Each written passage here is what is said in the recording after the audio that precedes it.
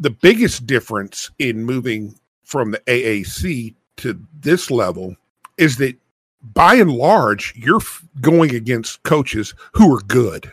Yeah. They're going against coaches who are good. You're going against coordinators who are pretty good. You're going against staffs that are pretty good. And you're also going against well-funded programs that have the support staff, just like we do. We had more than what everybody else had in the AAC. I was just going through the coaches U of H has played this year. And tell me which one that you feel comfortable saying Dana is better than and the staff is better than their school's staff. Kleinman at Kansas State. No.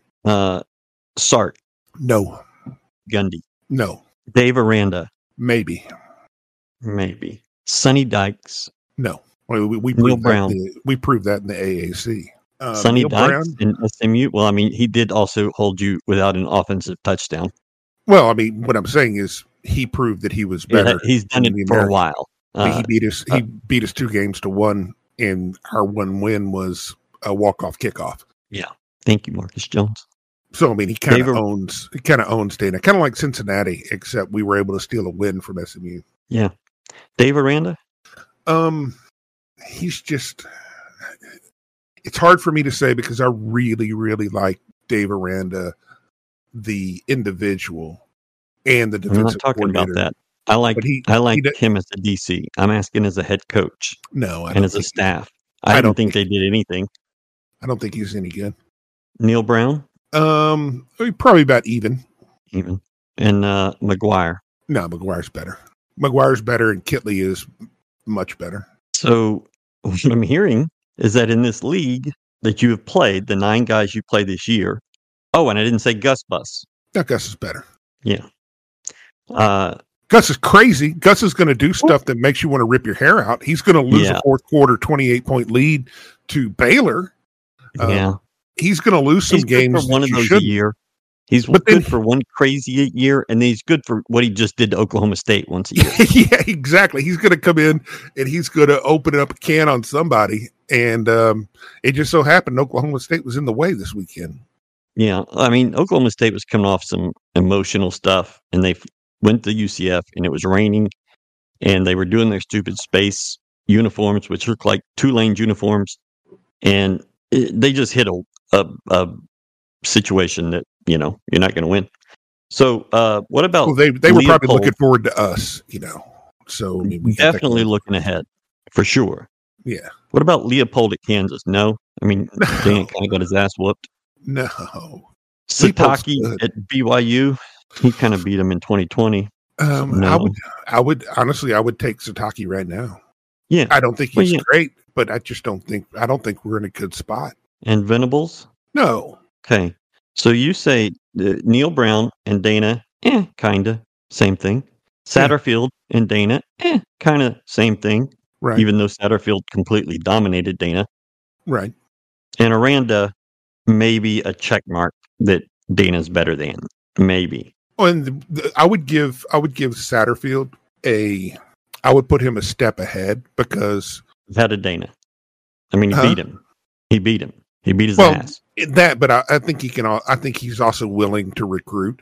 Yeah, we'll see. So, in this, you have Dana 13th or 14th in the current iteration of the Big 12. Yeah, I don't think that's. I don't think that's really going out on a limb on that. And then you come in with Dion and Kyle Whittingham. Yeah. And Jed Fish, and I don't even remember the guy's name at Arizona State. That can't be good. Oh, Kenny Dillingham, the young guy. Yeah. Dana might be better than him. He's 2-7 in the Pac-12 this year. Yeah.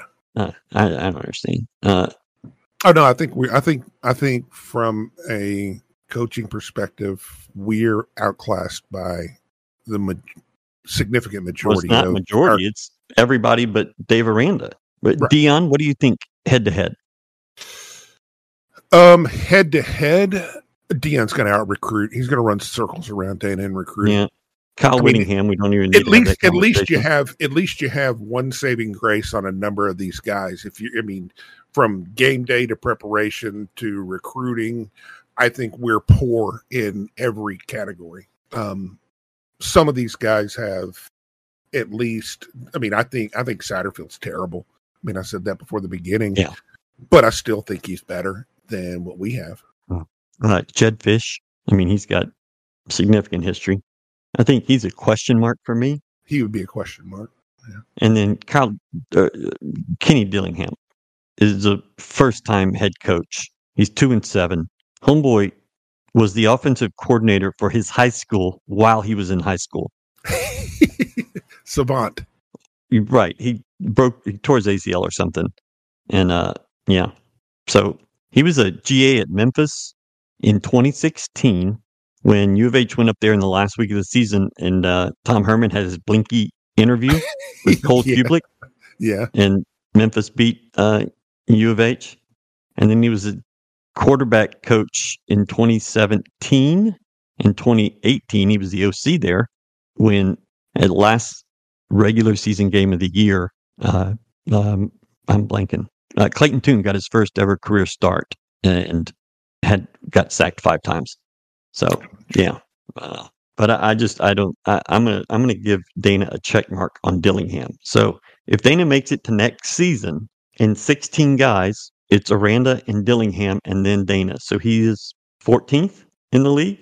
Yeah, maybe. well, I mean, and if Aranda has a good year, he might go to 15th. Yeah, well, I mean, the problem. I don't think Aranda's going to make it. I don't think he will either. But if he did, I mean, the problem is that they're just so weak at the quarterback spot. Yeah, but all that takes is one guy. Well, I don't know if he can get him in the portal. There's a second stringer somewhere that is going to be better than Blake Shippen. You would think. Well, the question is that you got to identify that guy. You do, and you got to get him. It's not about just finding. I mean, yeah, you can sit there and point out a lot of really good players. You got to be able to sign them, and you got to be able to develop them or put them in a position to succeed. Yeah. Is Neil Brown getting fired? No. I don't think so either. Aranda could be. I think Aranda's on the block. Is Dana getting fired? No. I agree with you. I have the I don't. I mean, even if you remove money from the equation, I don't think the people making the decision have the stones to pull the trigger. I agree. But then you throw in the money situation, and it pretty much makes it a no-go. There's another thing too. You have to get this one right, and so it's got to be a no doubt about it kind of guy. And I don't think he exists for the University of Houston right now. Well, the problem that we're going to be facing going forward in making any kind of change at the top is that we're in a much different scenario. I think outside of money, I think it's easier to find a good up and comer or a guy to get his shot for us in the AAC, because if nothing else, you can say, you win here, you do really well here. One, you're going to get other offers, but 2, you got a clear path to a New Year's Six Bowl. Yeah. With us, you're going to come in here and you're going to get your ass kicked around. It's going to be a dogfight every single week. And you're just hoping to get to a bowl game. A bowl game in the AAC should pretty much a given that you've done bad if you only win 8 games, but you're not hiring somebody to win 8 games. Remember, we fire people at 8-4. Fortunately for Dana, he's never finished actually 8-4. I think as quickly as you can flip the roster now, you should be able to compete. Now, the part of it where it's going to be tricky for where this program is you cannot go to the portal and find qualified offensive linemen. You have to develop those in-house. By and large, yes. I think you can get some offensive linemen who are solid stopgaps. If you do get an offensive lineman, you need to be able to get somebody that can translate, like Cody Russi. But that's the one. Right. 1 out of, like 12. But what I would think is you need to find guys in the portal that you think you can develop, in that by year 2, they can be something. But you've got to build guys from the high school ranks. And I agree. I think next year is a struggle no matter who's the head coach. So do you want to rip the Band-Aid off now, or do you want to let season tickets dwindle, which they're going to? Well, and And that's the $20 million question is how much are you willing to let the momentum keep fading? How sure do you have to be to make a change? I mean, does it have to be complete desolation? Does it have to be nuclear winter before you say, "Oh well, we gotta do something what is here"? nuclear winter here? What is that? What has to happen for that? Let's say you lose these last two games, Yep.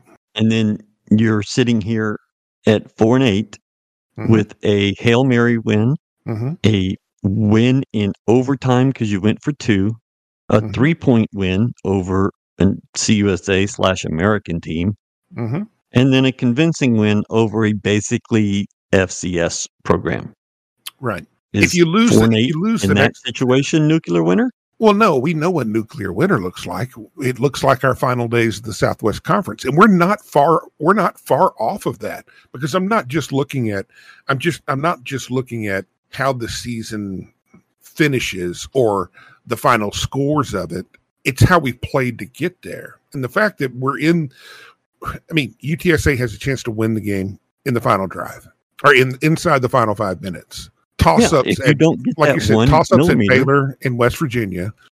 The way we got here shows you how bad it truly is. yeah, I mean, there's no doubt. And I I mean, you're closer to being a 1-win team than you are a 6-win team.